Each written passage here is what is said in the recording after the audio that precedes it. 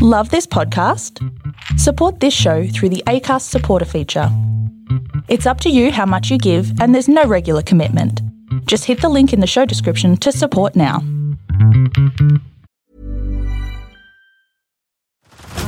Head over to Hulu this March, where our new shows and movies will keep you streaming all month long. Catch the award-winning movie Poor Things, starring Emma Stone, Mark Ruffalo, and Willem Dafoe. Check out the new documentary, Freaknik, The Wildest Party Never Told, about the iconic Atlanta Street Party. And don't miss FX's Shogun, a reimagining of the epic tale, starring Anna Sawai. So, what are you waiting for? Go stream something new on Hulu. Say hello to a new era of mental health care. Cerebral is here to help you achieve your mental wellness goals with professional therapy and medication management support. 100% online. You'll experience the all-new Cerebral Way, an innovative approach to mental wellness designed around you. You'll get a personalized treatment plan from a therapist, prescriber, or both in a safe and judgment-free space.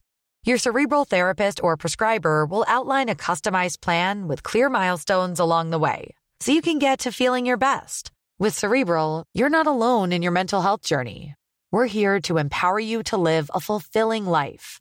So take that first step towards a brighter future and sign up today at Cerebral.com/podcast and use code ACAST to get 15% off your first month. Offer only valid on monthly plans. Other exclusions may apply. Offer ends July 31st, 2024. See site for details.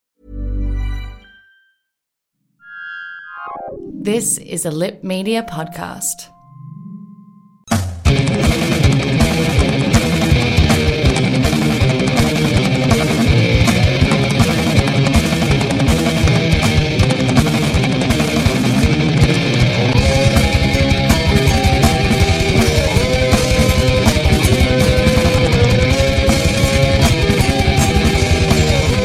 Buckle up, sodomites, and welcome to the Sinister Sissies podcast, your guide to true crime, horror, and everything man on man and macabre. I'm Jared, your master of depravity, and I'm here with my dirty, filthy little slave, Sam Hamilton. Please let me out. Hi, everyone. Yep, the shackles have been unleashed for the hour, so here I am to... Yes, well, Sam's in charge for this episode. I've let him roam within a limited capacity today. I mean, I still have my leg binders on, but I can kind of flail my arms around, so it helps. It helps. So today we're going to be covering the 1982 quasi-slasher film Night Warning, aka Butcher Baker Nightmare Maker. What a title. And unlike our last film that we reviewed, Hellbent, we're both actually in agreement that we love this film. I love this film so much. So shocking, so terrifying, so powerful. Night Warning has been named Best Horror Film of the Year by the Academy of Science Fiction, Fantasy, and Horror.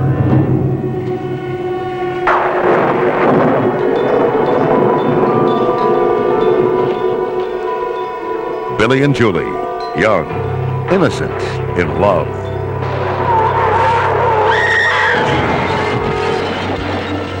It was all a mistake. They didn't go looking for trouble. They were just too curious. Without knowing, they've uncovered a deadly secret.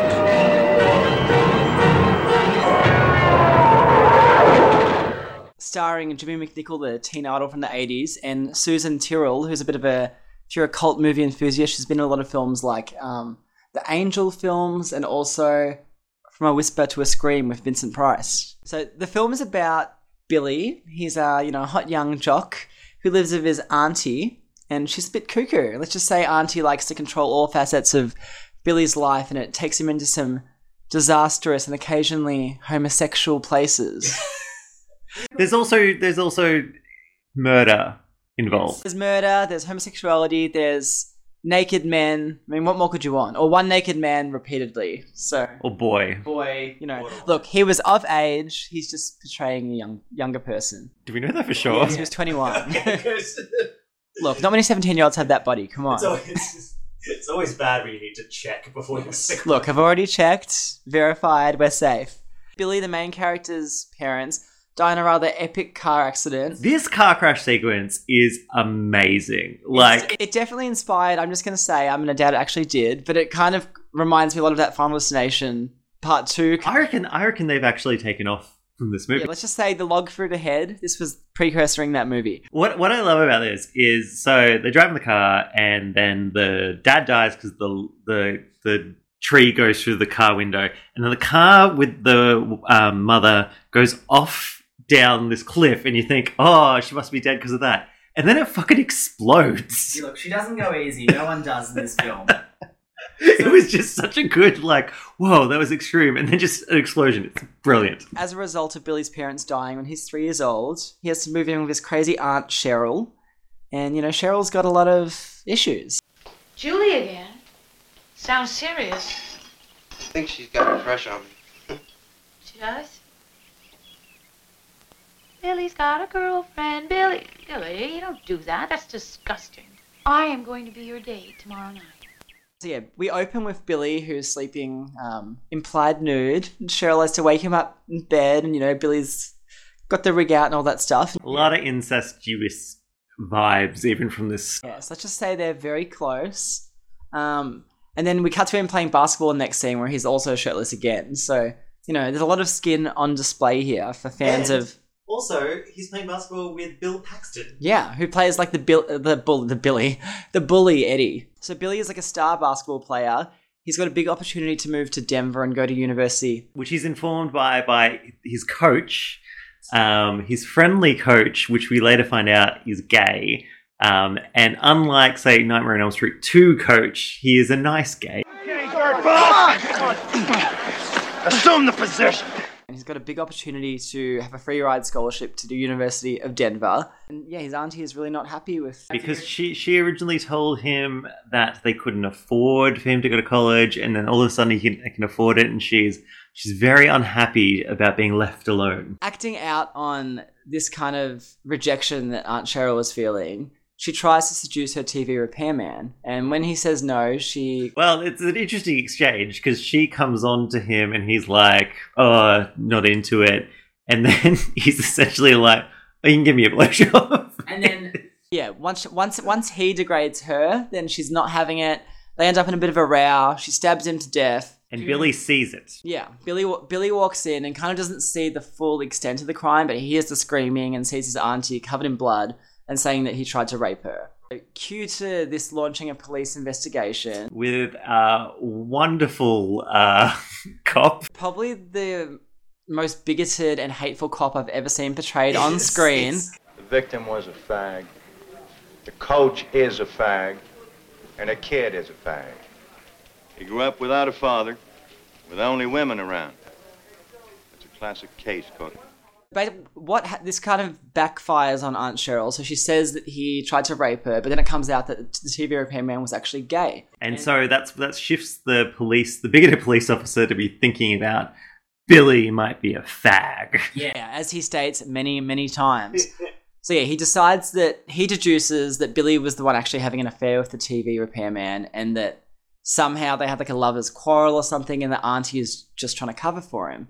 And strangely enough, there is a connection, because we find out the next day that the TV repairman was actually in a relationship with the coach. Surprisingly okay that his lover was just murdered by one of his students. And they were close lovers. They had each other's names on rings. Yeah, so it's implied that if they weren't in a relationship currently at one point, they were in a very deep and very real relationship. So the bigoted cop comes on the scene trying to sniff out what really happened, or what he wishes really happened. And yeah, he essentially threatens to out the coach and says that, he better leave the town or he's going to be lynched. And it does seem like quite a few people have an issue with the coach's sexuality, but not Billy, because Billy's a good boy. That's what's so refreshing about this film, I think, is that, the characters that are portrayed in this really positive light is Billy, who's quite, he's very accepting of his coach. It doesn't bother him that he's gay, even though he's teased for having a close relationship with the coach. And then the coach doesn't tick any of those, in the 80s often... He's not a predator. No, he's not predatory. In fact, the whole purpose part of the plot is actually talking about the fact that the the police assuming that he's a predator is incorrect and is wrong-headed and is like there is a moral behind this. I should note that this is an exploitation film, so it's not like we're not going for 100% like groundbreaking realism. It's not like in-depth themes well explored, but I think that there is something in there about. I did read one comment from a review basically talking about that the only adult that is portrayed as being healthy in his views of relationships and love and affection is a gay man, as opposed to all of the heterosexuals who are fucking nuts in this film. To say the least. Yeah, a very compassionate, like portrayal, and clearly the people behind the film didn't have any strong issues of homosexuality, or if they did, they channeled it all into that bloody cop character. Yeah. So, yeah, essentially it triggers a murder investigation where, Billy is suspected of being gay, but isn't gay, but has no issue with So Billy has a homosexual. girlfriend. Yeah.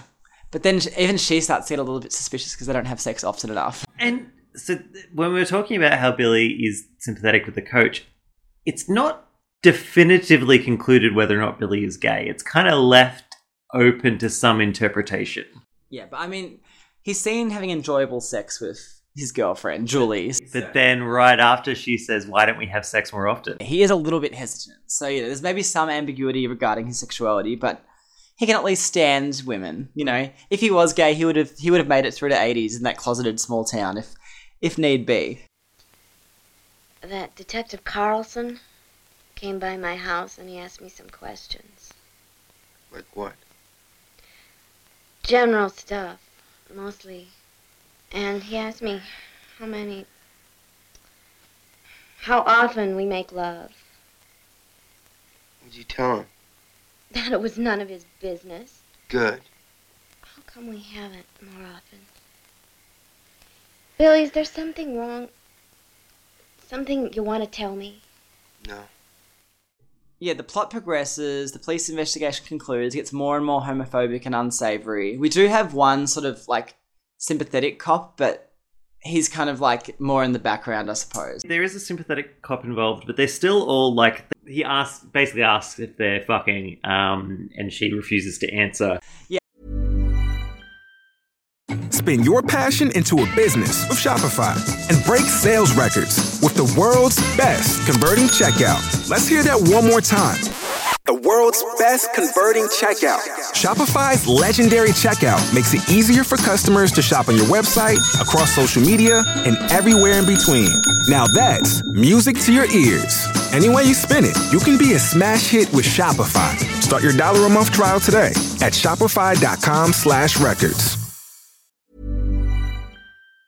I think the most entertaining part of this film, aside from Susan Tyrrell, the antagonist performance, would definitely be the police proceedings and like the complete lack of any kind of professional regard. For the police, like essentially just stalk the characters, try to extract like false confessions out of them, harass and berate them, threaten them. At one point, we see a police officer threatening someone with a gun, for no apparent reason. The migrant man of some Latin American origin is forced to like sit on the floor and be like, it's awful. ¿Dónde es su casa?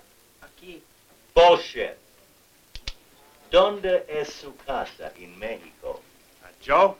What?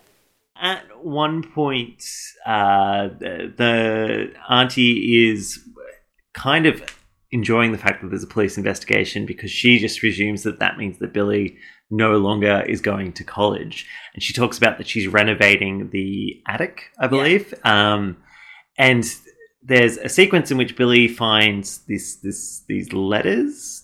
photograph. Yeah, of a man that the auntie claims that it's his mum's ex-boyfriend from childhood, but plot twist, it turns out it's not, and there's some, there's an unsavory connection. What makes this film work so well, though, is it does just kind of rest, like, you never know, like, the aunt character just escalates and escalates. Like, she's so good, and Susan Tyrrell is amazing playing her. And in terms of the incestuous undercurrent, it's very, like, this isn't something that we're, like, reading into. It's very, like, there's a particular scene where Billy is in the the auntie catches Billy with his girlfriend having sex, and then Billy and his auntie get into an argument in which Billy's like completely naked halfway out of the shower and you just see everything. I enjoyed that scene for more than just... It was nice. It was a nice scene. What eventually causes it all to escalate is Billy is... they have an argument in which Cheryl slaps Billy and they get into a heated argument, and then the next day Cheryl seems to want to accept that he's going to college, but actually in her head, as she tells the photo in the attic of her former lover... allegedly her sister's former lover, but... Yes. Oh, wait, did we not reveal that twist? Sorry, spoiler warning. Yeah, look, okay, the twist is that it was actually her daughter. The twist is that Billy is actually the auntie's son all along, but that she gave him up to... Because her partner was abusive or something like that, she gave him up to the parents, but then she wanted him back, so she killed the parents. The classic break cutting. And that's all revealed at the end. So there's this point in the film where it seems like Cheryl's going to accept him going to college, but actually she has other things planned. She has some special milk for him to drink. Billy, please, come sit down. I thought you'd like a glass of milk, some of your favorite chocolate chip cookies. Good luck. I mean it, Billy. I know how important tonight is for you. Because he, in order to qualify for the scholarship, must do certain tryouts, and so she drugs him so that he messes up in his tryouts, and then she just continues to drug him in the house. So Billy starts to get suspicious of Cheryl and her behaviour and wondering, because she's very secretive of her belongings. So he arranges for him and his girlfriend to come over and distract Cheryl while he goes through her stuff. The girlfriend distracts. Yeah, to kind of deduce... what Aunt Cheryl is hiding. And it turns out to be the plot twist that we've already revealed. She's his mother. She's really his mommy. And then, as such, for some reason... Still incestuous, but it's like even more incestuous. Yes, the creep factor is off the charts at this point. By like 5% more. Oh, actually, no, I'm going to say 50% more. Definitely a solid 50%. Yeah. And on the incest meter. So as such, also, the neighbour decides to conveniently come and visit, as does one of the police officers. So it ends up with a bit of a row, bit of a fuss. bit of a massacre, Yeah. and no one's too much for Aunt Cheryl. Single night where I've got to say, Julie, the poor girlfriend, she's like drowned, she's concussed. I thought they were going to kill her. I thought that was that point where they're in like the puddle, and wrestling. I thought that was like she was going to get successfully killed there. Well, yeah, Julie's just that cat. She's like a cockroach. Like she keeps coming back. Like she should be dead like 5 times. So yeah, Cheryl escalates to the point where she starts to kill people off or try to kill people off. She successfully kills a neighbor and the good cop. And so this all gets to a point where Billy and her are wrestling on the ground, and Billy ends up killing his aunt/mother in the end. But the first stab he inflicts, when we think she's dead, yes, but she's they not. Do a good little scare. There's a nice little we think she's dying, she like grabs him and kind of just like plants this really passionate kiss on him. It was a great little moment. Loves his incest, folks. Yes. Loves it. Incest is the new pink. No, cut that. Eventually, the police storm in. We find out Julie's still alive. She's a cockroach. She can get through anything. The police storm in, and bigoted cop comes in and sees Billy with a knife and his I was about to say wife there, mother/aunt. Well, it's a bit like that. Dead. After he killed his mother, he called the coach, and the coach is there as well to offer support. But of course, bigoted cop wants to shoot Billy. He wants to shoot Billy. He's blaming their alleged homosexual relationship again. But yeah, then Billy fights back, and we finally get that payoff death that we've been waiting for the whole film. Give me the gun. You're not gonna shoot nobody. Come on, give me the gun. Give me the gun, Billy. Come on, give it to me.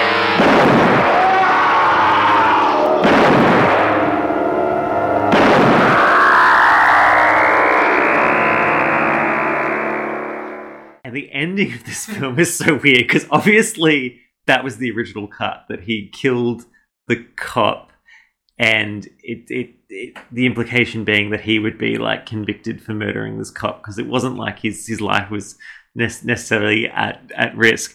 But no, it freezes and then text comes down on the screen saying that he was tried and was acquitted and is happily at college with Julie. Yeah, it says that the diagnosis was temporary insanity. That's right, yeah.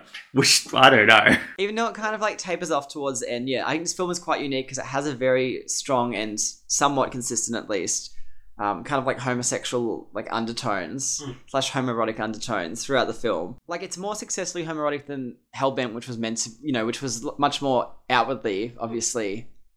I also kind of like, even though it's a bigoted cop, similar to Cruising, I always kind of like films where being gay is viewed in this kind of like criminal edgy way. Like there's this quote from the cop where he says like, he grew up without a father with plenty of women around. It's a classic case.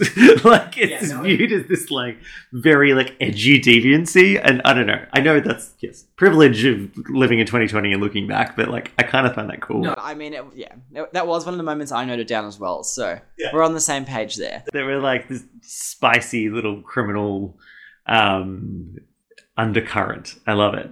But yeah, highly recommend you check this film out. It is out there quite easily. I won't break any laws by telling you where to watch it, but it's not hard. It's in a very accessible video platform. Yes. And also Code Red Entertainment, who are a really good exploitation film label. They've released a DVD of it, so if you want to support exploitation.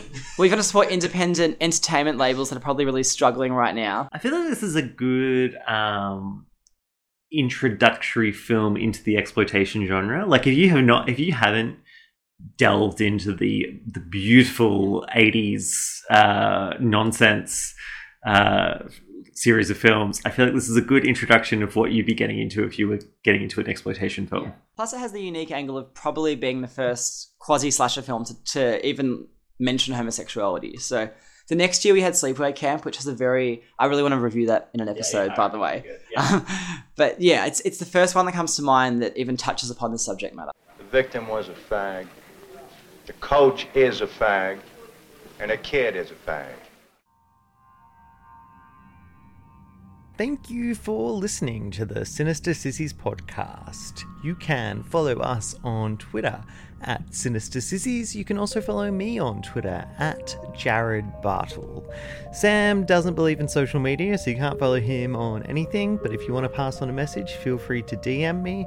Also, as of today, we should have our Instagram up and running. I believe it is at Sinister_Sissies. Hopefully, if you can find that there.